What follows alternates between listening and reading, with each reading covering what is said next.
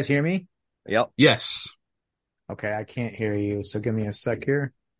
Put him out to pasture. He can't walk and he can't hear. Yeah, it's time to get rid of him. I'm glad I'm recording this. I'll have a big bottle of glue next to my desk. The GHC super stick. I'm gonna mount his fucking femur bones over my mantle. Golly. And his one broken ankle. We could donate the rest of his body to a morgue where a guy likes to be a necrophiliac and become a super zombie. Yeah. Yeah, like I feel like that'd be the best like going out present Brick could have is to start the zombie apocalypse, right? Yeah. Like it What is going fitting. on here? God damn it. You didn't offer yourself to Gallowgog. That's what's going on. Yeah, ball. You should have offered that hair. You gotta pay tribute to Gallowgog, but you gotta listen to him also Fucking because voice mod shit came back on. You got to give him your hair. That's all he wants really is your hair for some reason. Yeah. He's got a hair fetish. Technically, he don't even want your kid. He just wants you to give your kid his tribute so you can be like, nah, bro, I'm not that kind of, like, I don't really want that kind of tribute. That thing looks like a fucking Wendigo so hard, bro. I love it. Oh, yeah. That is a forest demon. It was awesome. Big Daddy Forest God. It's a Ricky operation. Ricky. We're not The recording. Ricky Booby. I mean, technically we're recording. Oh, but we recording. Not like recording. This is the pre-cord. That's stupid. Yeah, this is the prequel to the Well, sequel, this is fucking great. which is That's just because we that original. I made that up just now, dude, out of nowhere. That was kind of good. Come on. Prequel to the sequel. That's us. Yeah, we're I that can't hear original. shit, so hang on. Leave the chat and come back. Well, he can't hear me. Hold on. Cocksucker. Yeah, okay. Oh, he did. Yeah. He's like, nah, bro. Fuck it, I'm going to. I'll talk to this dude by myself. I don't give a fuck. Fuck y'all, you bitches. I'm gonna mute everybody. Make y'all watch us talk. He'll be like, who are all these people? Like, oh, I don't know, man. Some hangers-ons. They make my coattails heavy. I just start talking about me the whole time.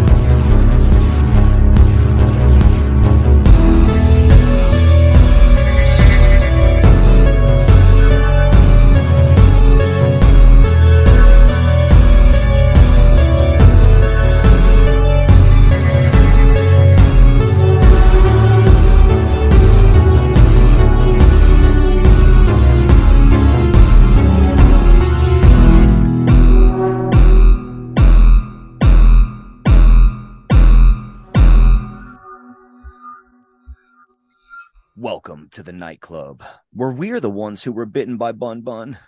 For this evening's festivities, I am the Prince de Sots, your witch doctor of doom, Travis Maxo Boone, and I'm joined by... Your pal Grindhouse Zombie, also known as the other Brent. I'm Ralph Innison's deep, smoky, calloused gullet. And I'm the Also known fool as- Trevor. Oh, Trevor edit. with the jump in. I love it. Edit. No, Edit. Leave it in. Trevor's jumping you during this intro. Yeah, let him jump. Let him jump in, man. He jumped the shark. It's been No, it's good. Thank It's God good. we did that a long time ago. Grindhouse. No, kidding. And tonight we are collectively reveling in misrule and bending the knee to Gallowgog. For we have with us the filmmaker behind such works as The Devil Inside, The Boy, Brahms, The Boy too, and last year's beloved by the horror community smash hit, Orphan First Kill, the fucking prequel I never knew I wanted, and good God. That's right, folks. Talking with us tonight about his upcoming film, Lord of Misrule. We have director William Brent Bell. Thank you for visiting the nightclub.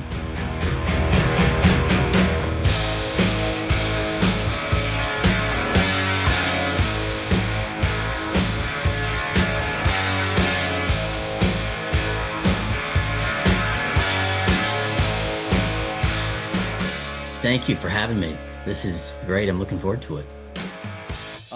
I suspect that there was a lot of revelry whenever y'all were done making this movie. A lot of people dancing around in costumes and drinking, and I'm just gonna imagine that if that. Oh yes, good. I'm glad. Yeah, for sure. Good. I've got some pictures. Oh, great. I hope we see those on the socials because, I imagine this movie was a lot of fun to make. But before we talk about Lord of Misrule, for our audience's sake, is something that I like to do. I wanted to get a little history of horror. Take us back in time, if you will. And when did you first get indoctrinated with the horror? Because you're a horror genre guy at this point. You've just been pumping out. You've made more movies than I listed that are horror films. So what was your earliest introduction to horror films? I mean, as young as I can remember, I have a sister who's about 5 years older and, product of divorce. And so my babysitter was kind of scary movies. It really was. And, things like Trilogy of Terror and Halloween, all those are like really early memories for me that I never really could shake, which is, part of the fun of this genre is so many people, probably you guys included, have some strange memory that you can't shake of like one of the first horror films that affected you. And then, I came out to Los Angeles, was writing and just learning about film and started writing more as like kind of we had a writing partner at the time. We were doing kind of studio movies and we had a movie, Stay Alive, that we wanted to make. And it just got to a point where, you're putting scripts on a shelf and those movies aren't getting made. And I was like, I didn't want to be a writer. I want to be a filmmaker. I want to be a storyteller. And, so I was like, we want to make this movie, Stay Alive. And originally it was like a $2 million movie, half that going to the game in the movie. And then just in introducing it to people, by the time we shot it, it was like a kind of a mini studio movie. So that was like 2005. And so pretty incredible learning experience. And then from there, it was just developing horror ideas. And we got to a point to where that's one thing that's great about this genre is you can kind of tell any type of story, any type of way, and it still can fit in the spectrum of horror. And so many times the best ones, or people try to argue that they're not horror films, Jaws or Get Out. It's like, well, it's not really a horror film. It's like, well, of course it is, And so for me, it's always been this kind of struggle of getting everybody to believe in horror, because as soon as there's like a successful film in the genre, everybody backs away. They think it's a fluke, and it never is. And we always joke about like every 6 months horror is back, and it's never gone anywhere. And I think only now, I really do think now I've noticed it with execs and certain producers and reps to where they're like, oh yeah, it's here. Like we're not like we're not pretending it's going to go away again. So that's pretty exciting, even though that's been kind of my life already. It's cool to know that they see the, value in horror. With a lot of, especially I would say like when we talk about it on this show all the time, indie hits like Skinamarink, The Outwaters, the Terrifier films, those movies are like made for shoestring budgets and based on, what they're made for and what they end up making in the theater. Plus the horror, even the mainstream horror movies from the bigger studios, 9 times out of 10, horror is in that top 10 at the box office. It's doing the damn thing. Yeah. And we're always treated kind of like, the stepchild they don't want. And they think they can just make a quick buck off these movies while they kind of spend their time and energy on more like, they're already more artful films, perhaps, that they think are more artful. And it gets a bit frustrating after a while, but it's like, we're paying the bills for you guys being able to make your Oscar run. So, and the more attention they give us, whether it be distributing and getting behind movies like Terrifier or fully doing, studio movies like Smile, it's getting better and better in so many ways. And I think last year was kind of one of my favorite years for the genre in general. We've said it a number of times. We're in the midst of a horror renaissance, and I think we have been for some time. Yeah, I do. Yeah. Well, it's always hard for me to hear that horror feels like a stepchild, because I certainly don't feel that way. I will tell you this, and I mean this: if you feel like a stepchild, you got a lot of stepdaddies. So we are here for all of it. And even things like, say, Smile, for example, we had those look the quote unquote bigger horror movies. I mean, those are in terms of what the studios spend, what we see that they spend. And I think probably ultimately it's probably a lot more. They're still, not really given enough fish food for the whole bowl.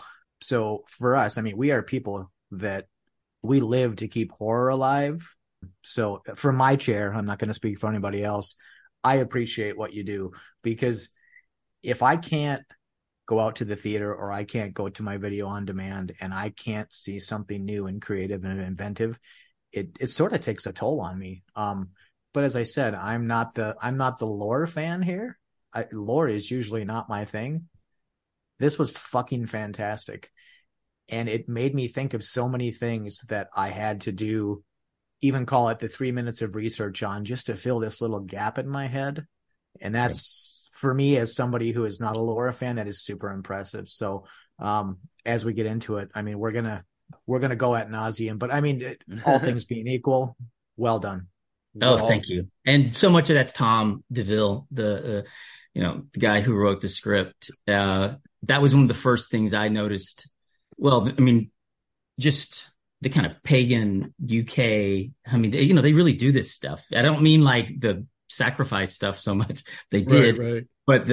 But these crazy festivals, with fire, and it's really dark and fun. I wish we did more of that here in a fun way. Oh, you can come to Louisiana and come to Louisiana.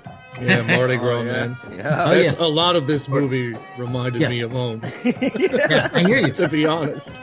And it's like, the mythology of it, like you say, we'll get into it, but I noticed it pretty quickly in the script going, oh, this feels familiar, but completely original, which is what's so interesting and difficult to achieve, Yeah.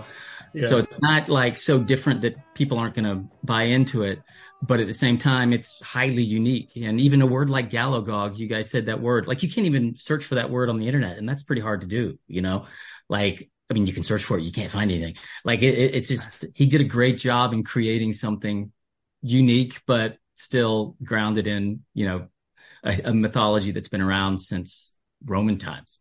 Before we get into Lord of Misrule proper, which for everyone listening is going to be in theaters and video on demand on December 8th this year, 2023. So get your tickets, go see it in the movie theater. Honestly, like find it near you and go watch it in the theater.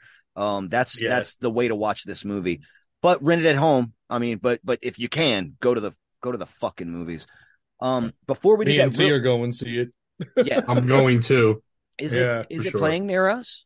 I hope so. I sure hope so. Go find out. We're gonna find out, cuh. Before we do, I just wanted to ask real quick, what are some of your favorite horror movies of all time? Halloween's I guess if I had to choose one, I would say Halloween, and mostly because of the kind of Hitchcock quality to that movie.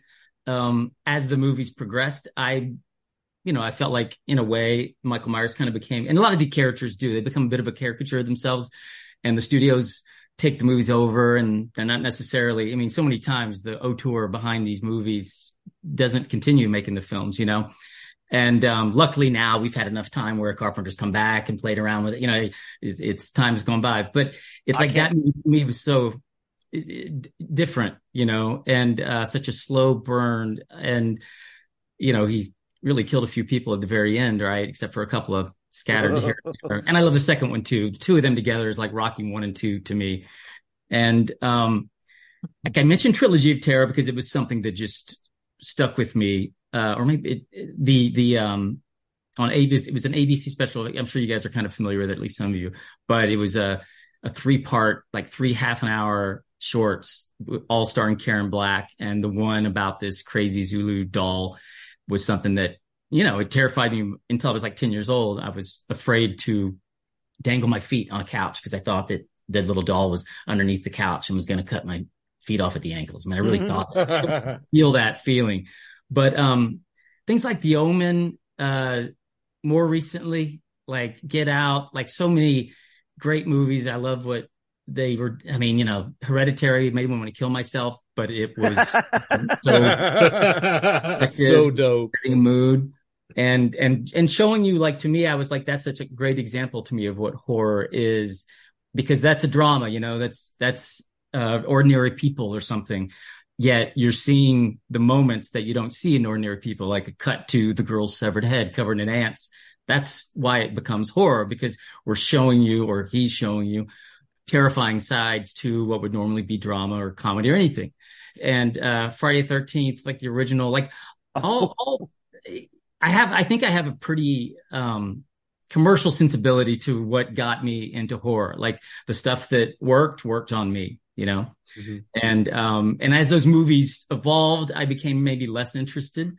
But that's why I'm excited. I'll be interested to see what they do with the series, the Friday the 13th series. Like you never know. But I'm excited to see how it turns out. I can't wait for Lord of Misrule 7, Gallowgog in space. Directed by Alan Smithy. It's gonna be Alan Smithy. No, yeah, oh yeah. Do it to him. Somebody's gonna be there, and they're gonna be like throwing their hat on the ground and like, "Fuck it, this is not what the script called for." And he's gonna Hellraiser bloodline his way out of there. Yeah, bro. That is when you know you've made it. When your series goes to space, that's when you know that you are part of. You've become foundational horror when your series goes to space. I'm very seriously about Orphan that way. It's like, when's she going to go to space? Like,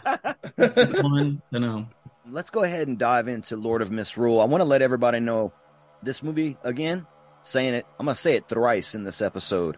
This movie's coming out December 8th, everybody. Get your tickets. Rent it. Mm-hmm. Video on demand. Go to the theater. Whatever you got to do. If you have not seen tonight's film, what you're going to want to do is you're going to want to celebrate the pagan traditions. You're going to want to pull a lock out the back of your head and offer it up to Gallowgog and get bit by Bun Bun, the little bunny. Okay? Just get bit real quick. If you haven't seen tonight's film, Lord of Misrule, cry off the podcast now. And let the ritual begin.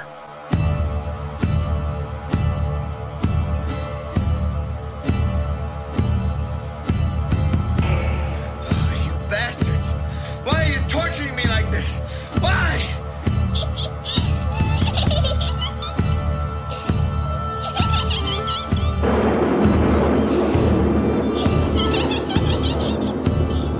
Shut up.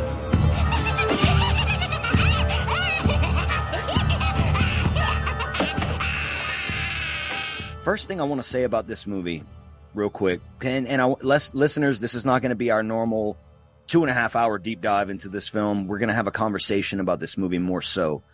Probably a little linear, but we'll see how it goes. But my first impression was that this was like a love letter to folk horror films. Mm-hmm. Big time. And I know I'm speaking just for myself at the moment. Love folk horror. Mm-hmm. Not saying no one else here does or doesn't. Stop saying I don't love folk horror, you son of a bitch. Love folk horror and love cosmic. I could say that for Ricky. Yeah. But I didn't know I loved folk horror until this movie. So it's honestly, it's for everybody. It really is for everybody. It's gonna be one of my daughter's first horror watches. Really? I made that decision. It's good enough, and then it's not like too bad. Yeah. She's 10, so like gotcha. She's at an age where she's already watched like Coraline and Nightmare Before Christmas, and I think this is gonna be her first step into like hardcore major. Yeah, because there is some genre, right? There is some blood. There is some gore. But I like that. She'll be okay with the gore, though. I think. I didn't even think about it that way. Yeah, this could actually be like this could be introductory in a sense for sure. Fucking and it would be a hella good introductory as a slow burn also, because it's paced so perfectly. But we're gonna. If we don't get started, we're just going to keep blowing it. It drew me in the entire movie. It was the best slow burn ever. Like, there was never a part where I was like, oh, is this going to end? I was like, no, give me more. Dude, give me more. I want more. I was like this watching it the whole time. Face glued to the screen. Definitely go for it. Trevor, little funny thing, by the way, is like we screened it like a couple weeks ago, it was great packed house, and it was like there was kind of standing room only in the back when I went back to kind of check it out from a distance, like to see the room or whatever. And I was standing there for like 5-10 seconds, and then some guy tapped me on the shoulder, and he was like, "Would you please like move, sit down or something? I can't see." And I was like, "Oh wow, I love that, like the fact that this guy was so hooked, so dialed in that he did not want me in front of him for even a second." Did he know who you were? No. That's Um, that's amazing. Yeah, I one of hope the he hears producers this. was sitting behind that guy, and I heard him laugh because he saw it happen. But to me, it was great because I was like, wow, yeah, everybody's so locked in, which is also part of what's great about being in a theater, right? Like you're required to be locked in. But it's great to hear you guys kind of felt that way, even from the privacy of your own home. When this first starts, you can't help it. I mean, you can't help but be locked in because this is one of those movies, and we've talked about this as a nightclub. If you're not paying attention, you're going to miss something, and it's going to change the outcome completely for you. So you have to pay attention. This is for everybody that I hope that goes to see this, even if people do it at home. Put your iPad and your phone and all the other crap away and just focus on this because you need to, because you will miss one small detail and you will be like, I don't know how we got here, because you missed that one tiny detail. And that for me is a great movie. I love those kind of movies. It's like sprinkled in because this movie is like Ricky said, a slow burn. It's got the folk element with the mythology building. It's got the slow burn aspect. It's got the mystery aspect because tension. Great tension. And it's when you said this movie's familiar but original, I know what you mean, because there is the folk horror aspect of it that's like Wicker Man, right? And now, listeners, we're going to get into spoilers here, spoiler territory, where the town is in on it. And this is like, I know, and like you said, it's not like there's a great switch all of a sudden, and there's not. You're following with Rebecca and slowly piecing together, like with one thing said after another, one interaction after another, that they're all in on this. This honestly, and if I ever got to talk to Ari Aster, I would say the same thing to his face. This is the kind of movie I was hoping Midsommar was going to be, and I love that movie. I do love that movie, but this is more my folk horror realm than that. This is like The Witch, The Ritual. This is probably the best folk horror. Apostle. I got all those vibes, dude, straight up. And the setting of the town feels so, it must be a real town because it feels so lived in, and like the set piece is amazing. Where did y'all film this movie?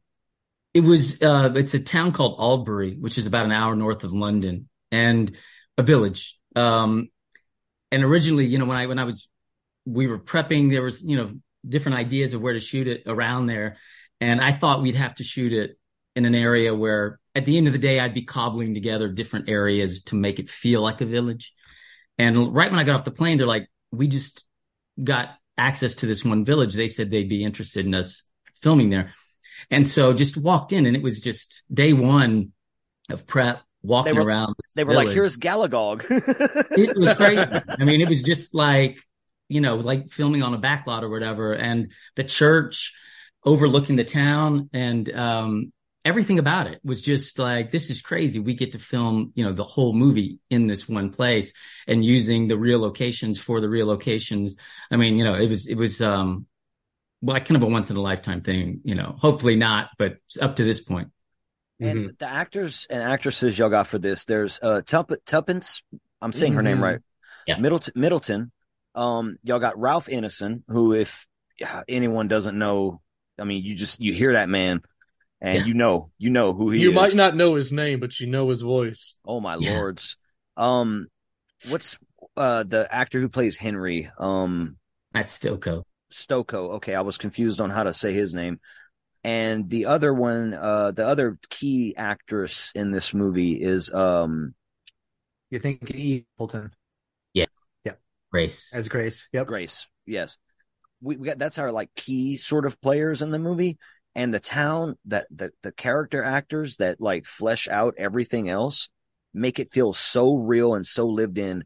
Oh, the set design is amazing. Everything feels like Innocent's house, Jocelyn Abney's house. it's like that dude's clearly been living there for decades. It just Right. feels that authentic and that awesome. So I don't know, man. Like, I was watching this movie honestly with an extra like microscope on it because I knew we'd be talking, and I'm paying attention to a lot more of the production of the movie than I normally do on a first watch. First watch is kind of the experience, which this gave me an experience. Second watch is usually when I start to pay attention to stuff like that. So I was noticing these things, but I think it does have something to do with that folk aspect. You want to see how real this world feels. And it's, y'all created a real world here. Like it's mind blowing. To give the listeners just real quick, like a setup, because we're just blowing this movie and we haven't even begun to explain it. Rebecca and her husband Henry moved to the village of Barrow, and this is in England, right? Yeah. Yeah. And they are they call him Mr. and Mrs. Vicar the whole movie because they're vicars. Well, she's a vicar, I guess. Right. And they've been there for about a little over a year, I believe. And their daughter Grace, they call her Gracie. She gets bit by Bun Bun, the little bunny. I just love that part. I'm so sorry. Mm-hmm. I love it so much. Yeah. Not because she's bleeding. I just like that she looked over at the rabbit and was like, Bun Bun. And that's Bun Bun. Bun Bun's the best. I was so worried about Bun Bun for a minute there. She wanted that hair. She wanted that hair. There's a reason Bun Bun bit her. So, well, but that's the whole thing. When it starts, everything seems, I mean, even as she, cuts a piece of her hair, everything seems very young and enthusiastic and pure to a sense until she goes out to the rabbit cage. And then it's like, wait a minute. But I think that, I mean, that for me was like a big part of what grabbed me right out the gate. Like, we're going to have a small child murder a rabbit to start this. I'm like, okay, I'm here. But then it doesn't happen. And that's kind of, it gave you this big hill to climb. Yeah. And then it was like, nope, sorry. So she got a small cut. And to be honest, I don't think the rabbit bit her. I think she got herself with the scissors. That's what I think happened. She missed. I think she missed. The rabbit fought back. Whatever goes through your head, but that's kind of what I see. He wiggle wobbled his way out of there. He did. Yeah. What I liked about the rabbit scene was the contrast between what we first got with her and the rabbit, and then afterwards, which was everything was kind of planned out. Like, she knew what she was doing. Had a goal, right? And so it kind of gives it a serious tone while still looking innocent, because, like, she has a purpose, I guess is what you can say. Right. And then when you cut the scene right after, she's at the sink with her hand being washed, acting like a little kid. Her dad's treating her like, it kind of just cuts it with a knife, because it's like it was kind of purposeful and serious. And then now we're back to like, oh, this is just like normal life. Her dad's taking care of her. And it's just a big contrast, if you ask me. 100%. This gave me Hereditary vibes with Charlie and her little wanting to cut the birds' heads off and shit.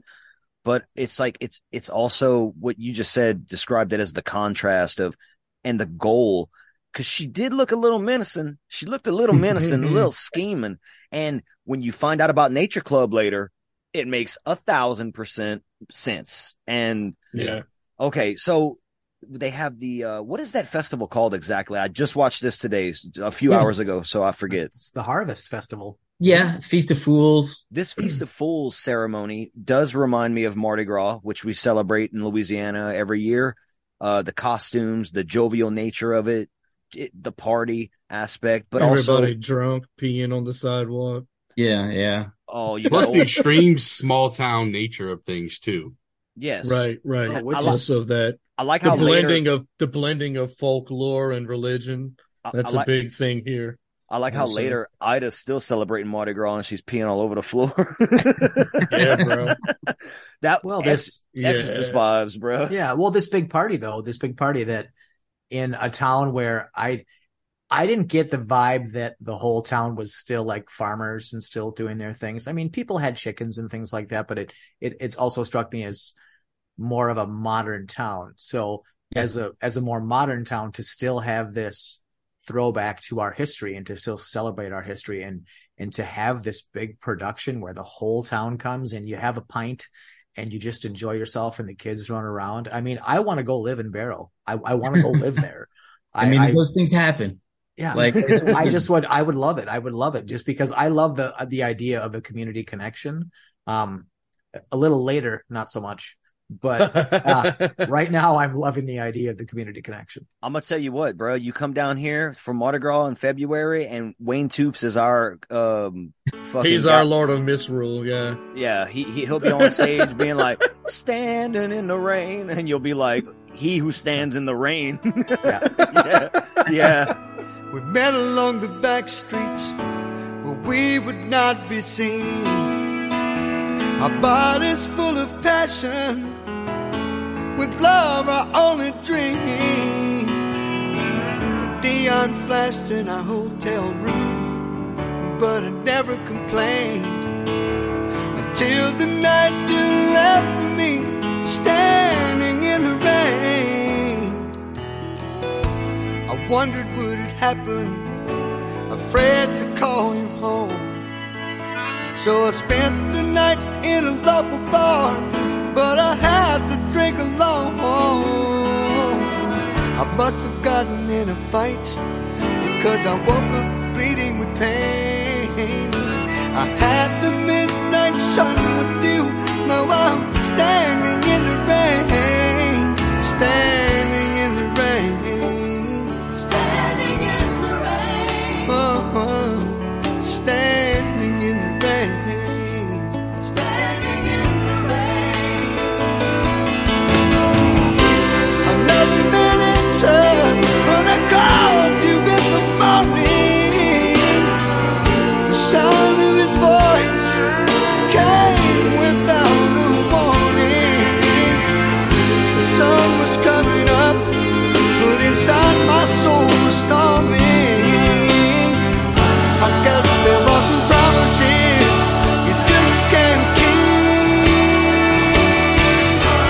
Yeah, yeah, yeah, yeah.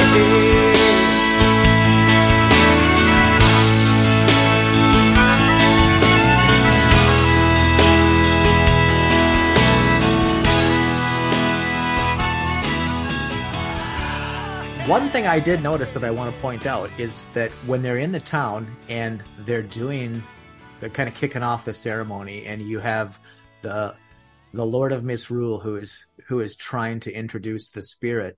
One of the things I noticed, and I don't know if this was intentional, but it really stood out to me, is that we have all these townspeople in this big production, and Henry is the only one that has his cell phone out recording. Nobody else is doing that. He's the non-believer. Yeah, I mean, he's the pure outsider, you know. He's a poor guy. But you know, she's Rebecca's, you know, part of the town, sort of. She's trying to be by leading everybody. And then Grace, as we discover, is definitely been indoctrinated into the town. But Henry's the pure outsider, so for him, this is all just fun and games. I like what happens that night at the festival where Grace vanishes. She disappears, and Rebecca sees her go with the person who was disguised as Gallowgog, the quote unquote bad demon deity that we're casting out for our festival, our Feast of Fools. And what we find out later in the film, I'm jumping a little bit, but again, this is just the more rambunctious nature of this particular midnight ritual. You find out later that Derry Nash, is that his name? Yeah. This character, you suspect throughout the movie, and so does Rebecca, has abducted her daughter, so much so that she does some sleuthing. I wanted to say they include Henry. He accompanies her, but she does some sleuthing and finds out about this guy and uses some footage to see him talking to Grace at the edge of the woods where she disappeared. And oh man, I want to save this part, but I want to say it so bad. This dude was trying to warn Grace, not lead her off. And that's something that, again, listeners, if you're listening this far in and you haven't seen the movie yet, stop the show and go watch the movie. Trust me. I can't stress that enough, but I just love the different mystery elements that were presented. Once the movie started playing out, I And was the little like, misdirect, because I was fully bought in that he was a bad guy, you know? So it was a good little misdirect. I appreciated it. That's Ralph's son, by the way, in real life. oh my God. Really? Oh, wow. That's Yeah. awesome. Yeah. He did not get the voice. Sorry, He son didn't. of, son of Ralph. Sorry there, son of Ralph. You did not inherit the innocent. No deep, smoky, calloused gullet for you. Tom Waits hears that man's voice and is like, oh my God. So the festival happens. Gracie goes missing. Now Rebecca is on her journey. She's trying to figure out how her daughter went, like who took her daughter. She does the sleuthing, right? I feel like I want to jump a bit because I do have questions. Grindhouse, you had some questions though. I don't want to jump too far before we get to some questions. Okay, thank you. I wanted to talk about the role, especially with the character of Ida, that laughter played in this. Set the scene up, please, though, if you're going to talk about that part. Well, there's a whole bunch of scenes where we have the townspeople are all coming into the house to drop off food and drop off cakes, but there's a bunch of them, and especially Ida, who is continually laughing. And for me, and this is coming from a hardcore practicing agnostic on a good day, that had Ecclesiastes 2:2 all over it to me. Well, that's what I took away from it. I just like, and it's like, okay, so it's laughter, and then laughter ultimately is madness. So that really played with me because I got thinking about it, and I'm like, this is being used in a super, super interesting way. But then I also wonder about, the Gallowgog, and if that has anything to do, the name, if that has anything to do with like coming out of the dictionary of obscure sorrows, if it comes out of there at all. Okay. That's totally a Tom thing. Okay. I'd be really curious because I have a feeling it kind of does. And in the dictionary of obscure sorrows, a Gallowgog essentially is defined as a state of being simultaneously entranced and upsetted by the vastness of the cosmos, which makes how you feel most of the time or what you're experiencing almost laughably quaint. Like there's this big thing happening, but in the grand scheme of things, I don't really matter anyway. Gallowgog's cosmic as fuck, bruh. That's kind Yeah! of. Oh shit, Brent, you done made this movie a folk cosmic horror movie, dude. Good job. Well, and it was for me. And I saw some other things, both the Council of Three Fires I saw in there. I'm not sure if you're familiar. You're nodding your head. Okay, so you're very familiar. And then also just all the lore surrounding the quote-unquote Ring of Fire and then what kind of happens around there. There's so many things where, and again, I'm not a lore guy. I like information and things. Lore is not my thing. This sound like a lore guy. Well, I'm starting. I might be a converted lore guy at this point because it's like, but it just so much of this just blew me away with just these little nods here and there to these things where it's like, I know what that is. I get the visual representation. I need to know a little bit more about it. And then when I did my research, it's like, I'm not going to claim you were talking to me, but I think you were talking to me. So, just saying. The other Brent, it's not a coincidence. That's right. Okay. One of my favorite things to do after watching a movie that makes me think and like gives me that lasting impression is to do research on it. And especially for the show. Like, let's say we did this episode 6 months from now, like a 3-hour, like full on nightclub episode. That's the kind of stuff that he did in 5 minutes. I would do as well and try to like get down to the nitty gritty of things because this movie has so much to unpack, especially for folks like us that like deep diving things, really like to get down to it. So to move the movie a little bit forward, yeah, the townsfolk are trying to be as nice as they can. And, I like where Henry tells her, he's like, their heart's in the right place, you know? Right. And he's a little disbeliever the whole time. Whenever Tom DeVille was writing all this, or after he wrote it, rather, you got presented the script, correct? Yeah, yeah. And so you're reading through all this, and are you looking as you're reading through it? I'm trying to get the impression of like the first time read is like you're reading it, you're following it. Is Henry like to you a naysay character, a slightly doomed character? Because that was the vibe I was getting from Henry. Is like at some point, because of your standoffishness, and this makes me think of a movie called The Cellar from last year that not a lot of people have seen, but it was on Shudder, and I liked it a lot. Mm-hmm. And it was a cosmic folk horror math movie. It was a math horror movie, which is fucking insane. But it had all those elements, and it had that Fulci ending. That's the main thing I remember. Yeah, it did. That bleak as fuck ending. I think this movie kind of, well, we'll get to the ending. We'll get to it. But when you're reading through the script, did you see Henry as like this doomed character, or definitely? And part of that too is like not just doomed, but just like a somebody who's too trusting and too good almost, you know, and maybe not that bright in a way. And I was gonna say kind of a dullard. Yeah, like that's, you know, it's like when you're working with actors, a lot of times they you know, nobody wants to hear that about their character, but it's like that's okay, you know. It's that he doesn't pick up on things the way he should, and it's not because he's a bad guy. He's just, you know, it's not that he's a and sleuth or anything, you know, and doesn't believe it for any reasons other than it's like, man, wake up, you know, like what she's saying is true. I feel like I will say at the end of him, like he knew what was about to happen and he manned the fuck up. He knew what was about to happen before I did. Knew. I didn't realize what they were about to do. It's so funny for someone that's such a dullard and like not until for someone I saw him. Yeah. Pull that bag out of that bucket, bro. Yeah, I didn't know what was about to happen. Yeah. For someone who is so oblivious, like he knew what was about to happen. He was like, "Hey, just look away. Just look away. I'll be quiet." I'll tell you, yeah, fuck. Yeah. That was like his audition, by the way. Yeah. Oh, was it? Nice. Oh my god! What a scene to audition. Right? Yeah.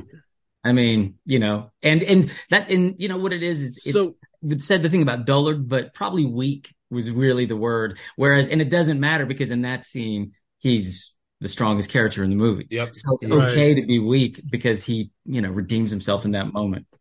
So, well, that's why I asked about him. I want to ask you how many tapes of dudes like burning to death with a bag on their head you had to watch. I think we did 6 takes or 3 takes with 2 cameras, so 6. But, but for the auditions. Oh, no burning for the auditions. Oh, okay. Either way, watching that 6 times is wild. Yeah, I would imagine that y'all got like 100 guys that were kneeling on the floor going, screaming. Yeah. Well, that was the worst part about it, right? Is like at the end they had to do the dying part, which their face is going to be covered. It's going to be on fire. It's going to do itself, you know. But right. Yeah, I mean, I've got 30 auditions, you know. The reason I asked about Henry though is because I kind of related to him a bit. Like I feel like I'm the guy that would be trustworthy of everyone, that has on the you know face value good intentions, and I would want to be believing that, and for sure, my heart would want to go there. So it's easy to relate with Henry in this situation because you're in a strange place, and why do you don't just have reasons to feel that way about people, right? Until you see it. Which I knew the fucking cops were in on it. Like I was like, this boy ain't worried about shit. No, he's worried about his tea. Yeah, but that's such a valid point about his character because. And definitely what you said earlier makes me really cement this in my head that no matter what he did in this town, because he was adjunct to the vicar, you know, he was always going to be something of an outsider. Even when people came to his house and tried to deliver all this food and do whatever else, it's like they kind of brushed past him coming in the house and said, "Oh, she's in here. Let's talk to her." So he was always, he was always kept at arm's length, almost both wife in the story, and then secondarily from everybody in the town. Well, they all knew what was going to happen. They knew he was part of it, part of the ritual. He just didn't know it. But so they're just like, here, have some beer, bro. See you later. Oh, put these, put these down your neck. Put these down your neck. Yes. Yeah. Oh, I love that. You ready to become part of the folktale? Pretty much. Yeah. That was probably the one moment where, for me anyway, I was like, wait a minute. I mean, when they walk in the house and a guy hands you basically a 4-pack of pints and is like, put these down your neck. And it's like, he just wants you docile for later. Like he wants you compliant. And I still loved it though. That whole scene with the whole town coming in and all the food and everybody talking, and it had this odd function of both telling me the future and making me okay with the present. It was so good. And it made me comfortable, but also sort of like got the hairs on the back of my neck. Like, okay. I like the title card stuff with the gift of hair, the gift of blood, the gift of fire, like that all set and it was day 1, day 2, day 3. It's like, it made me think of Majora's Mask, The Legend of Zelda, like, and that's a video game on the 64, but it had this quality to it, especially with the town though. It's all around Clocktown and the characters within, and it just gave me so many vibes in this movie to kind of like, I want to talk a little bit about Gallowgog and where this movie ends up going for everyone here. And for myself, because again, this is the type of movie I was hoping Midsommar was going to turn into. And it stayed more, because this movie becomes fantastical, right? Like it does. And I love that aspect. I personally love that aspect. And that's the way I interpret it, is that this shit is real. This is really happening. And I love that. Midsommar was more grounded, and it stayed just like, this is these folk people's beliefs, and this is what they're drugging people and everything else, and cool, and some cool effects and everything, but not necessarily what I was hoping for with a folk horror movie after watching The Ritual. Because this movie gave me big Ritual vibes at the end. And Apostle. And Apostle. Yeah, I know. You keep throwing it in there. I'm sorry, I keep forgetting it. So Rebecca knows the town is in on this shit. She knows that they are behind it all. Henry is slowly coming to realize, when he calls to find out about his daughter's missing persons report, that it has never been filed, basically. And he's like, holy crap. Gallowgog is an ominous creature that you get a glimpse of twice, I think, before the final act of this movie. You get like his hands in the chicken coop before Ida starts exorcist pissing herself. And then you get an image of him during one of Rebecca's dreams or visions in the forest. And that gave me Black Mountainside vibes with the deer god. Yeah. If you haven't seen Nick Shostakovsky's Black Mountainside, it's on Tubi. I highly recommend you go watch that movie. It's a very indie horror film, and it's very fucking good, very cosmic, very The Thing, and folk.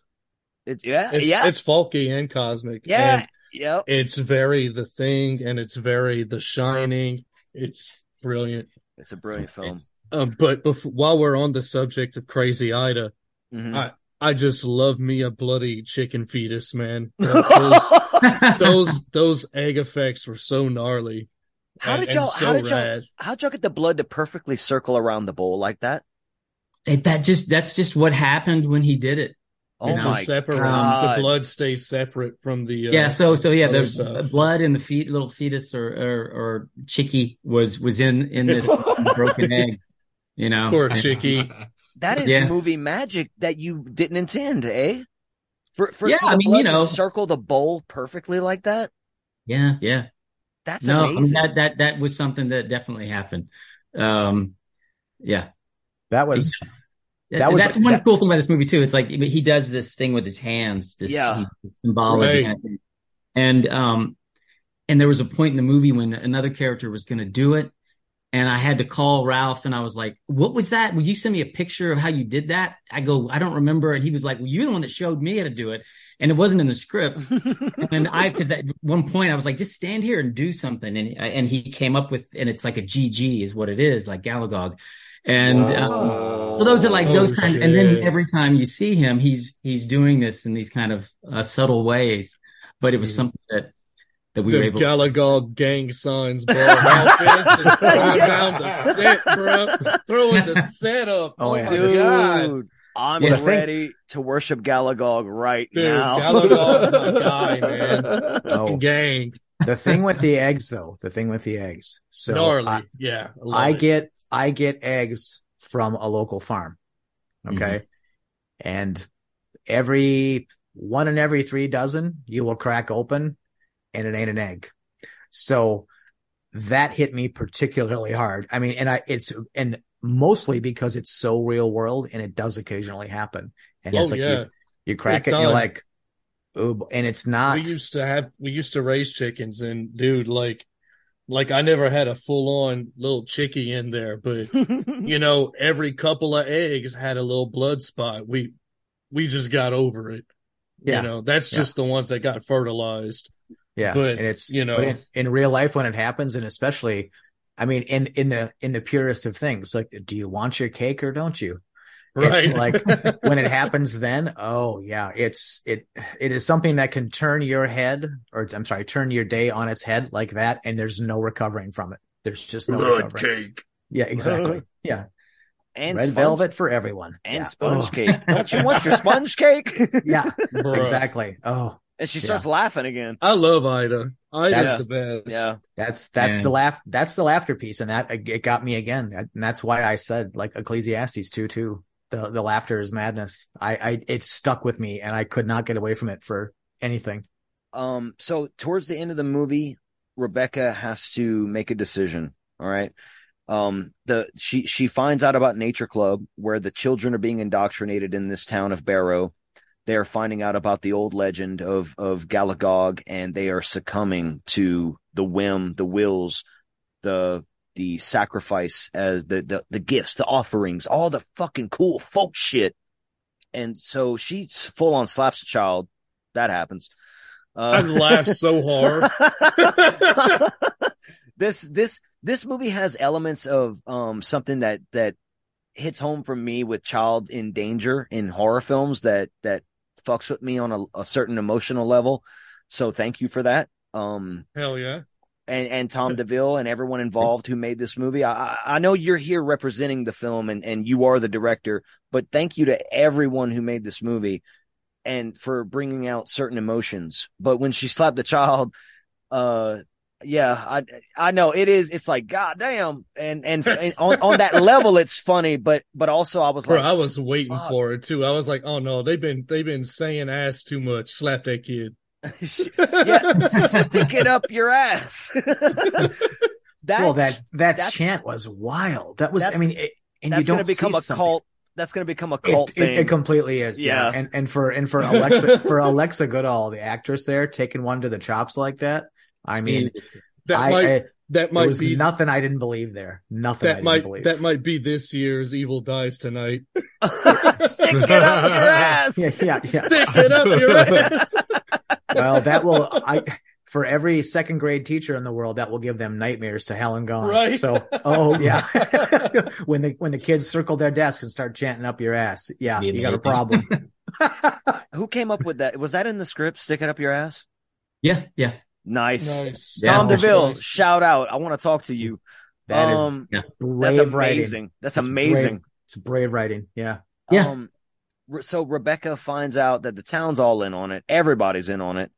And she goes to tell Henry about it. Henry's dismissive until the child report thing. And then he's like, okay, no, I believe you now. Because he goes to the vigil for grace and they're all there chanting, was, oh shit, I fucked it up again. All is as it was. Yeah, All is as was. As was. And there's another thing like hair, fire, sun, Hair, blood, gone, fire, sun, all as was, gone in air. Okay. Yeah. Oh, and y'all got all is as was, I think, is it from the research that I did, is honestly talks about the harvest, and the harvest being the thing the town has to depend on every single year, the thing that everybody coalesces around. Yeah. So all is as was means that we've had our harvests. We now have plowed fields, and next year at a given time we will have sown fields. So that's you know what it gave me vibes of. It's like, because I didn't do the research for it like that, but just watching the movie and just my own headcanon, all is as was is like the old ways return, and they always will return. Yep. And you can't escape fate in a way. You can't escape what's going to be, because it always was. It's like, and Them that's old gods, bro. The old gods. It's a mind loop. It's a cosmic phrase to me. Yeah. And I dig the shit out of that. So they're all chanting that at the Vigil for Grace, set piece of the movie. Henry punches the shit out of Innocent, but he don't punch the voice out, because my boy's like, I think you should leave. And then Henry and Rebecca's car gets firebombed at their house, and Henry gets captured. Derry Nash shows up with a ball cap on, looking like Jesse Lacey, in my opinions, and being like, let's get out of here. You got to go. You got to save your daughter. I have questions about him, but I'll table them for now. But, so Rebecca. Before we get any further, can we talk about the fact that we see Ralph Ineson's butt cheeks? Oh, it's awesome. Yeah. Yeah, it's the best. Him walking off into the woods trying to get to the Black Barn. Oh yeah. Yeah. Yeah. But I was sitting there watching the movie like, yeah. I audibly applauded. And you'll see, by the way, it's like the way he walks through the two trees. He's like, I know how I want to do it, because I'm gonna do the Anya thing, with from his the hands out. Yeah. Yeah. So thank you, because that's exactly what I got. Well, and that was his idea, and I'm like, I would never have said it to him to do that, but I love the nod to her. Hell yeah. So dope. I love that you brought up his butt cheeks in this episode. I had to. I'm glad. When was I ever going to bring it up? It would never happen. It's never happened before, to my knowledge. So I'm glad it happened now. I don't think the world has been blessed with Ralph Ineson's butt until now. I'm just saying. Lord of Misrule gives you many things, including Ralph Ineson's buttocks. So you goddamn right. All right. So Rebecca finally decides, after the head burning, we've talked about that scene. Poor Henry becomes part of the folktale. And he, like Trev said, he mans up and he takes it silently. I don't remember him screaming at all. He doesn't make a sound, and that is the craziest and most unsettling part of the whole thing. Is he tells her to turn away, and he just takes it, and he moves around a lot. He's definitely squiggling. The flame coming off of there is art. It's just magic. Oh, it looks so good. And then he just falls, and to have a fate like that and not make a sound. I mean, from my chair, for all of his shortfalls in this movie as a character, complete redemption. Complete. Yep. The last thing I'd be screaming is Nightclub. That's all. Nightclub! And I'd be burning like Sweet Tooth. You would. Fair, but you might not be able to yell with that thing burning on your face anyway. Probably not. And honestly, you'd be pretty liquored up, so your whole body would burn pretty fast. Yeah, because I'd have drank the beers they gave me. I really would have. Yeah. I'd have drank that gasoline too if I knew it was about to happen to me. That was straight pitch they put on that, right? Yeah. Yeah, yep, that was that's what they said. Part of the lore. Yep. Yeah, from under the stage in the nature room. Yep. When he said that it was pitch, I was like, ooh, I like that, because I've watched videos on YouTube on how to make pitch from trees. I don't know why that's something I'm interested in, but I was. I just was. And so Henry he gets killed. He done killed, and Rebecca has to now decide, okay, I gotta go full bore. I gotta go to the Black Barn. She starts chanting with the crowd out in the field with the 3 burning fires, as is what's going to happen. Like, we've been seeing all the signs. There's signs left and right. Innocent was telling her earlier in the movie, look at the signs. Look, they're right here. M. Night Shyamalan directed them. And then now she's walking out. She fucking she pulls the hair off, throws it in the fire, walks into the forest, up to the Black Barn. And my God, she finds her daughter. Does she throw it in the fire? I believe so. Director's here. No, she keeps it. She keeps it and pushes it to him. Oh, yeah. Oh. That's I was about to say. Saving Yeah, grace. that's why I was confused. Her straight up offering. Yep. And Gallowgog's fetish, we're about to find out. So Right, he's really into collecting hair. that's what he wants. He wants hair. So we're just joking. So just say it's a comedy horror podcast. So no, Trevor's like, nope, we're not joking. Well, but the whole Black Barn thing, and the Black Barn was The again, Black Barn is so dope. because I I'm love not a- that scene though. Yeah, I'm not a lore guy. The Black Barn was a new thing to me, and so I had to research this. And literally, the Black Barn, it is an otherworldly building that appears, reappears throughout various times in history, but almost always bringing death and madness in its wake. I mean, and I'm sorry, that's outstanding. I mean, that. Oh yeah, I love it. That is not something that, I mean, because I can, there are so many movies and so many different stories that I can think of where, if I'm honest with myself, even if they didn't call it out and call it the Black Barn, it had a Black Barn in it. You know, it had that building, which was the, you know, the focus or the thesis of whatever the evil might be. And that is honestly just such a damn good way to put it. And it makes it coalesce in my head and makes it perfect. It makes me just love it that much more. She does enter the Black Barn, the mythical Black Barn, and she's stepping on that soil. And I want to give a shout out to, I know Ricky was talking about this pre-show. The music in this movie is insanely amazing and very, it's that's why I thought it was a love letter to folk horror, because it's so folk, but so, and if you listen to this show back, you'll hear our intro music. I like to put the thuds in, those deep, heavy thuds when it's blended perfectly well with whatever music aesthetic you're going for, but in this case a folk aesthetic, and the tension that goes with it, and the sound design, her just walking on the soil, you hear it so. I guess I wanted to know was there something specific about her walking on the soil inside the Black Barn that held some kind of significance because of she's connected to the earth, I'm assuming. That's what I got anyway. Yeah, and what you're saying about it being an otherworldly place, it's like she didn't just step into a barn, she stepped into, you know, kind of a vacuum of space, you know, like a different dimension almost. But so yeah, it's not just a barn, right? It was his place, Gallowgog. Gallowgog's realm. Yeah. She finds Gracie there. Grace just basically becoming part of this realm to me, in a way. Like she's all like tied in with the sticks and the shrubbery and the roots, as we say. and her mom pulls the roots off, and she's like, "I knew you'd come for me," but he's there. Gallowgog is marching up behind her slowly, menacingly. She turns around. Rebecca turns around and sees the best rendition I've ever seen.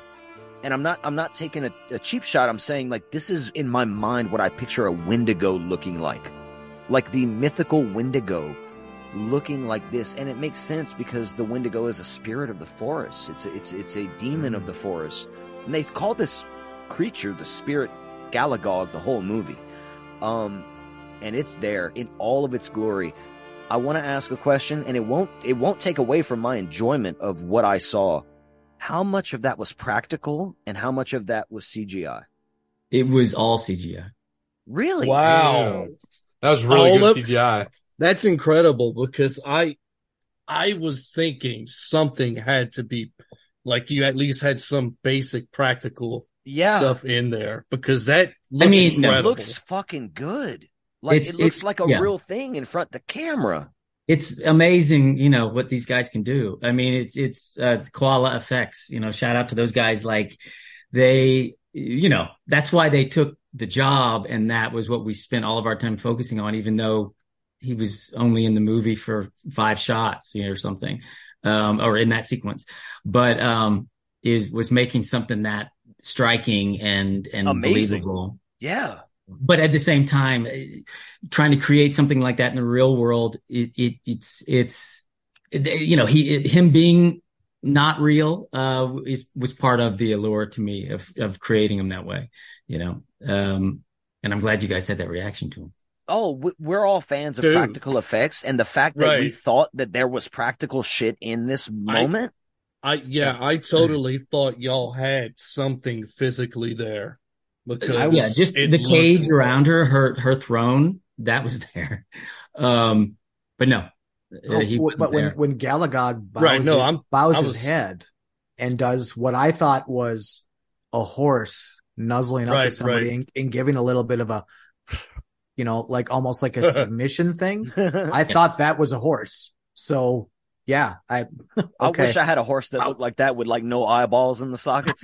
Dude, he's like a big no-eyed, deer-headed Groot man, and I love him. Oh God, yeah. I thought, and that's a compliment that I think I'm trying to give right here. I'm not trying. I am trying to give it. We all are. Yeah, across the board. It looks real. Yeah, because looks like he said, we're normally like super big practical, and we're practical effect heads, but like this is like top notch CGI in my opinion. I thought for sure you guys had at least the head made or parts of the body and the head, some kind of puppetry, and then added CGI on top of it. There were a lot of things in the movie like that, and some of it's the production designer, she really kept trying to find real black barns, and same thing like that, didn't exist. And so for her, it was like when she saw the movie, she's like, I get it now. I get what you were saying, because the black barn was just a little green door in a field, so that kind of stuff. I mean, that's just part of the fun of making movies is going, we'll create something amazing here. We don't have time to do it now. We haven't had time to design it, fully. And, but then having the time in post to really, really dial in what that's going to be. I mean, it's just, when it works, I love it. When it doesn't work, it's, the worst. But that's the chance we take, making movies. Right. Yeah. Right. Being experimental with art. Yeah. For sure. So after, Gallowgog gives his horse nuzzle, Rebecca offers up her hair, and Gallowgog's like, "That's all I wanted, babe." That's all. And I wanted to ask about this. What does this mean? She's giving her soul to him, basically. This is just her giving herself to him, right? Yeah, like surrendering herself completely to another god, when she's herself obviously has a very strong connection to her god, and it's like he has to genuinely let that go, not just say it. I thought so, but I just wanted to make sure. That's interesting though, because then you get to after the offering, and after our buddy goes to but this is important, because I'm really confused about this piece of it, because our buddy is offered up for the barbecue, but then she's allowed to go back and still be preaching in her church, having given herself over. But at the same time, there's a couple of little subtle things. Her bright red lipstick and her bright red nails, which if you, again, go back into the fact that the church is full now. Exactly. Instead of almost empty. Exactly. But she's got a little, and I'm using this term, and if I'm incorrect, you guys correct me, but she's got a little whore of Babylon thing going on now. So is that what was intended? Because the end screw with my head. So I'm interested. Before we jump right to the end though, I do want to, she comes out the forest with Grace's body. Grace looks dead to me, so I'm confused too, Grindhouse, because I want to have that ending explained as well. Okay, because Grace looks dead to me, and she puts Grace's body down, and Michael Innocent's like, "How dare you disrespect the pact that we made with Gallowgog?" And she's like, "I'm the Lord of Misrule now. I am the Princess des Sots," and she's like, "Take him," and they Archer, they my beat boy, the brakes off of that boy. Well, thank you, Ricky. Hold on. Thank you. That's what they've been waiting for me to say. You're skipping an important part though, because I do want to point this out. Was she has the conversation with our boy, and she's basically like, Gallowgog sent you messages. Like he was waiting for you to call back, and you never came. Oh, so when he gave up his son, I think it was going to be the same kind of reaction that she got. If he would have went to Gallowgog like he was supposed to and done what he was supposed to, he would have been the true person in that position, right? He's been a phony this whole time. He's a great big phony. And she says it. She's like, he tried to contact you and you never came. So she's like, I'm this person now because I went into the Black Barn. You didn't. You just tried to sow fear amongst the village for control. Right. Whereas I gave myself up and now I'm in position of power. Right. I like the way he dies too. What he says, boys, like to take my pain away. Yes. Bro. Take my pain away. It's a lie. No, okay. That's so good, Trevor, because what I was thinking was that he was ultimately paying for his weakness and his weakness to not go and do whatever it took to get his child, where she did whatever it took to get her child. Yeah, that's what he's saying. And she really gave herself to Gallowgog, unlike him. Yeah. You know? And that's the part where I was a little like, did she or didn't she? So that's the part that this is making more sense now. She did. She fully gave herself to Gallowgog. I think he didn't. He was a little punk ass about it. So, and one thing I did think about with that, and I hope if y'all do a future movie that y'all could maybe address this for me, because it's just an idea I had while watching this, was I think it might speak to the history of their rituals and how they treated Gallowgog in the past, and how it was used as a fear tool or a control tool, and the evilness of men, not necessarily Gallowgog, right? And I'm not saying Gallowgog isn't evil. I'm just saying at the end of the day, Gallowgog didn't want your daughter. He just wanted supplication.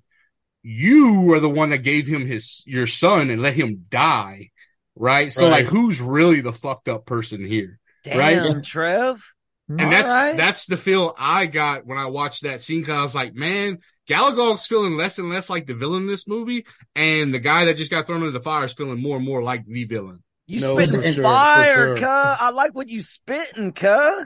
I'll tell you guys, like, there was, when they watched the first cut, they were like, you should just cut out the scene when she comes back with the daughter. Because like the climax was her facing Gallowgog. And I was like, Gallowgog's not the villain. Like, he's the villain. He's the real villain. Yeah. So I was like, she has to face him, because that's the guy who really is the bad guy of the movie. Mm-hmm. No, for sure. So ultimately it really is the folly of man that is the villain.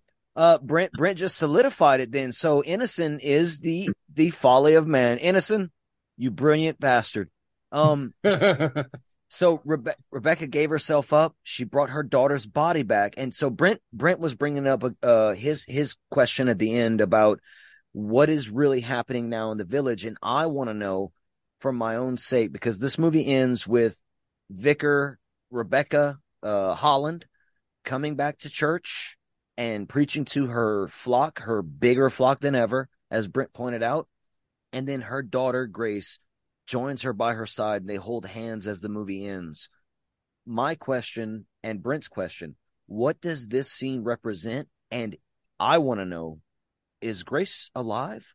Well, I'll tell you like two things. Well, you asked two questions, but there was a analogy that I would kind of tell the cast, and as we were tweaking the script, as we were shooting, to where I heard somebody who was in the Irish Army, like the IRA, and they were like, setting car bombs and stuff was not the way to really get power. The way to get power was to get somebody into the government, And if you look at this town, they've been trying to build their cult, but what better person to have as your leader than a person of God? So at the end of the movie, the whole town is in God's church, which was originally the church that put their foot on the town. Mm-hmm. And so they have so they chose, like, do we want this guy who's going to get the whole town wiped out, just like it happened 300 years ago to Tobias Braun, to where the church is going to be like, you guys taking kids? This guy's just too big. And they're like, we can have her, and she's a much better leader who can lead us to much bigger glory. So in that respect, it's like the whole town is just super pleased that, they've made her misrule and she's the leader, and they're doing it in the real church. As far as one thing I ought to say, like what you'll notice is when she says, "Let us pray" at the end, grace doesn't come out until everybody puts their head down. So the only person besides us who sees her daughter is her. So I think it's up for interpretation as to whether or not she's alive. Fair enough. Nobody else. I do want to say earlier in the movie, the original Lord of Misrule, what's his character's name? Jocelyn Abbey. Jocelyn. Okay, so sorry. My memory's bad. When it comes to names. So no, I'm just laughing because I changed my name to it on the Zoom call. That's it. Yeah. So when he's in his house and everything like that, and I know he does talk to his son, even when she's in there with him, but there is a scene at the beginning where he's like leaving, and as it pans through the thing, his son is sitting like on the right side, right? Yeah. I'm not wrong about that, right? No, you're not wrong. I saw that too. That's great. So I saw that, and like he was talking to it. So I kind of characterized that with her daughter also, whereas like her daughter was the same thing that his son was for him in the church. You just found an Easter egg, Trev. Well, Holy shit. Well, yeah, but that's part of giving yourself over, though. Is that even though your kid has been sacrificed, they still get to be in your presence. That's what I took away from it. Yeah. I think that's one of the gifts, right? It's the gifts. Yes, you still get to feel them. Yep. Oh man, that's making this movie another layer deeper and crazier. Yep. And I cannot wait to watch it again. Wow. You'll find another one of those, his kids in another shot. Challenge accepted. Nice. And I'll tell you guys one thing, is, and I'm sure you don't know this, but, you were talking about the two old ladies, the triple sisters. And, but originally Jocelyn, you could tell by the name, was also an old woman. And we were in London casting and, trying to find somebody to embody that role. It was a challenge, and I knew I wanted Ralph in the movie, and I was going to go see him for beers, and I sent him the script and to see kind of like what he was attracted to in the movie. And he was like, I'll be the Green Man, which is the guy that comes out at the beginning of the festival. And, which I thought was cool because he was just coming off the Green Knight. I'm like, that's pretty, if you wanted to play, it's like a cameo really.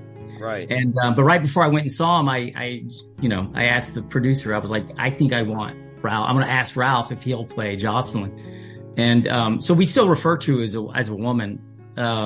We didn't, we were going to change her name. We decided not to change her name. Ralph and I were both like, we're just attached to this name. So it was would have been a very different movie if that would have not been him. I think you made the right call. Oh God. I think he's a natural. God, he's a natural cult leader. He's great. Oh fuck yeah.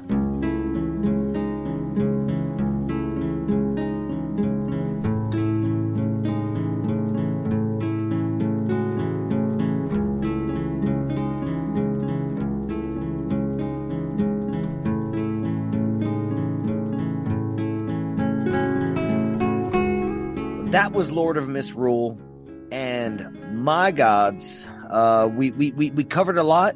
We wanted to sink our teeth in a little bit more on this one because there's so much to unpack with this movie. But that's why you have to go see it in theaters, rent it video on demand, December 8th, 2023. If you're listening to this, it's out. So go see it. Go see it right now. I want to talk about some final thoughts and ratings. Final thoughts from me. This movie gave me, like I said, it's a love letter to folk horror. I think this is, and this is just my impression. It's a stew. It's a stew of folk horror. It's just blending everything together. And a lot of things we talked about tonight have broadened my view on it. From Brent making it cosmic to Trevor making it fucking, like other aspects of the film completely make sense to me in a way I never even considered while watching it the first time. I want to go ahead and say tonight, this is the best folk horror film I've seen in years, and I've been waiting for it. And Shudder recently put out their 3-hour folk horror documentary. I forget what it was called. I forget the title, but horror heads out there are going to know what I'm talking about. It's a big horror doc.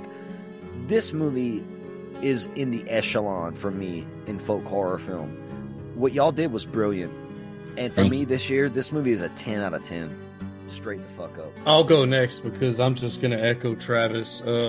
Literally, like I had like the same things to say. This already came in hot, and it's folky. Brent made it cosmic, so what are you gonna do? It's brilliantly acted.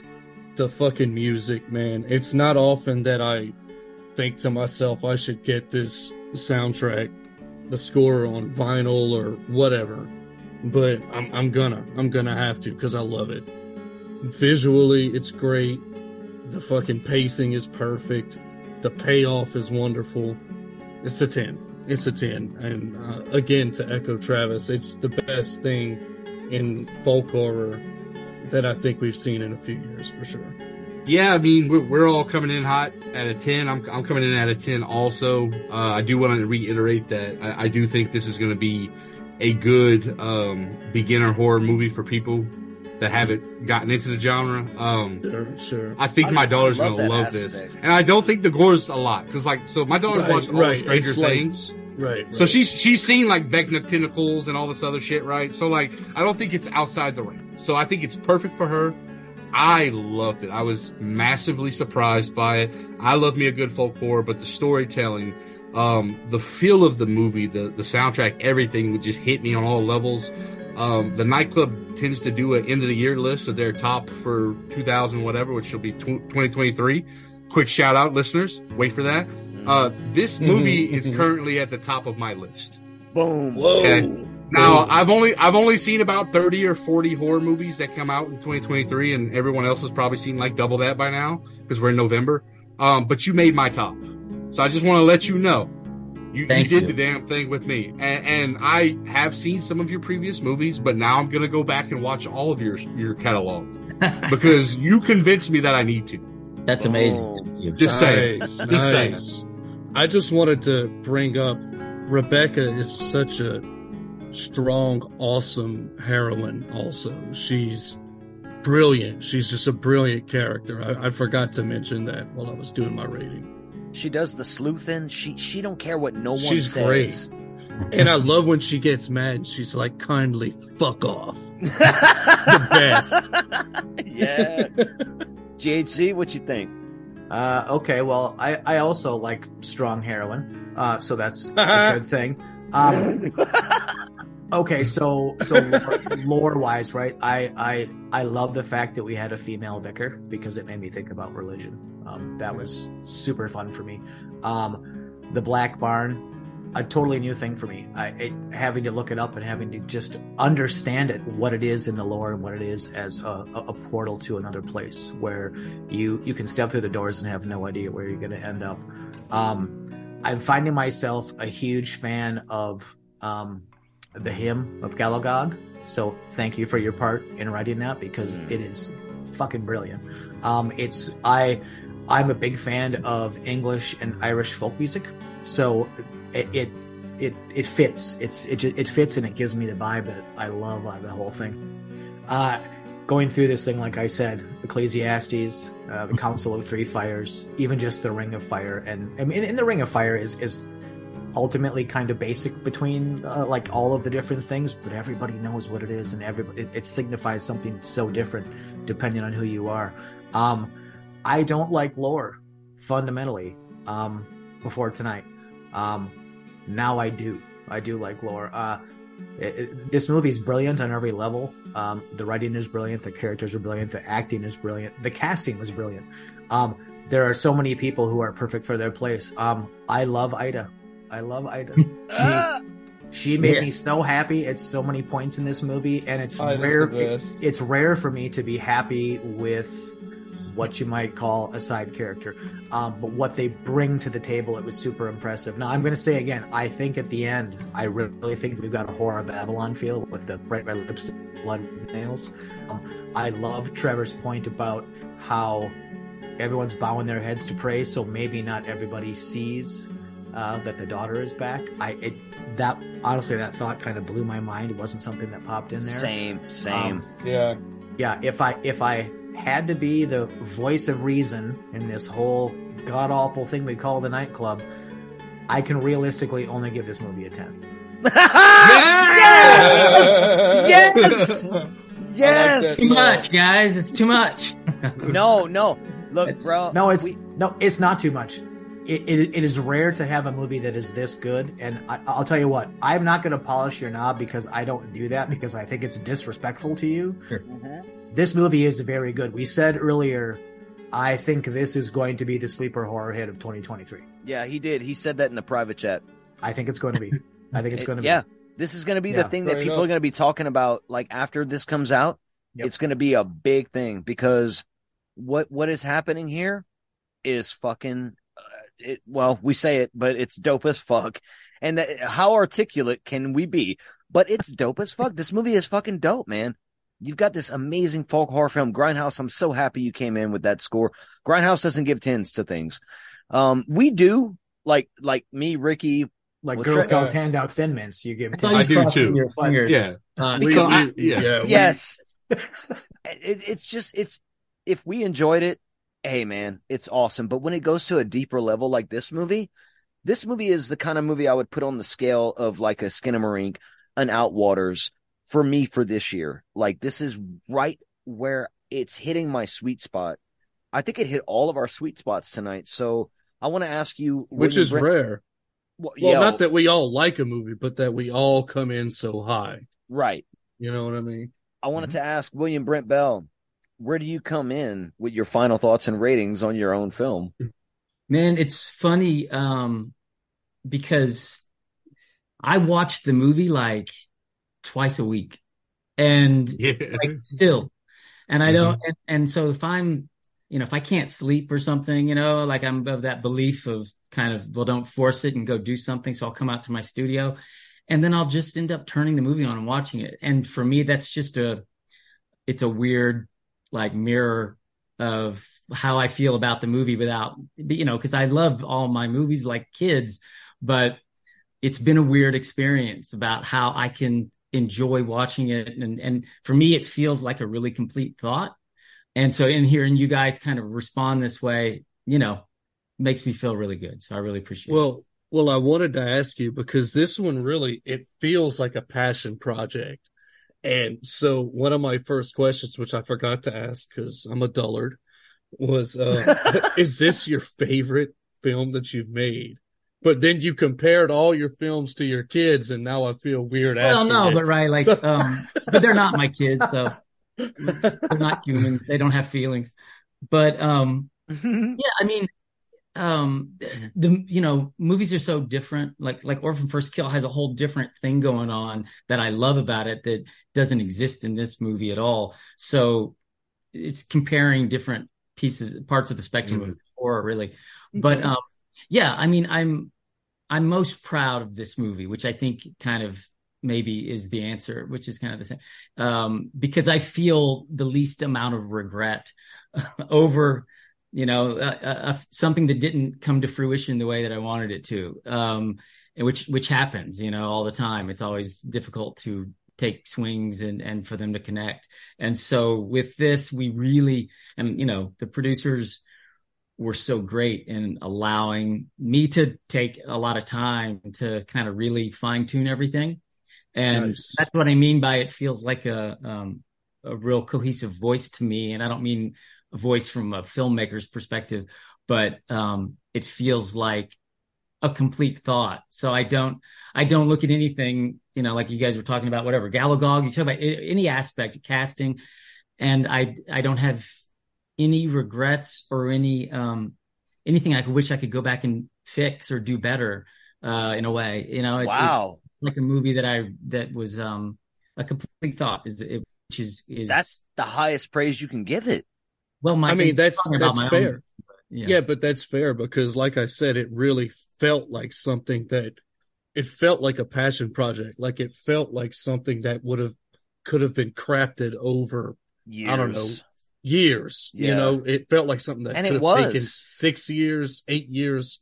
I don't know how long it takes to make a movie. Well, they went through the whole pandemic trying to make this movie, and then they came back on the other side and made the damn thing. So, Mr. Bell, it's a 10, right? It's a 10.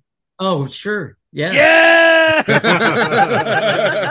Round table 10s. Yeah, I'll give it a 10. Yeah.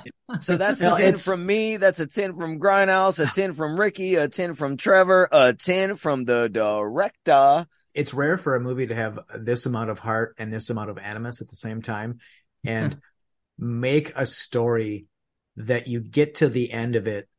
And even though there's been some good family dynamic, there's been some good mystery, there's been some really good fuck you in it.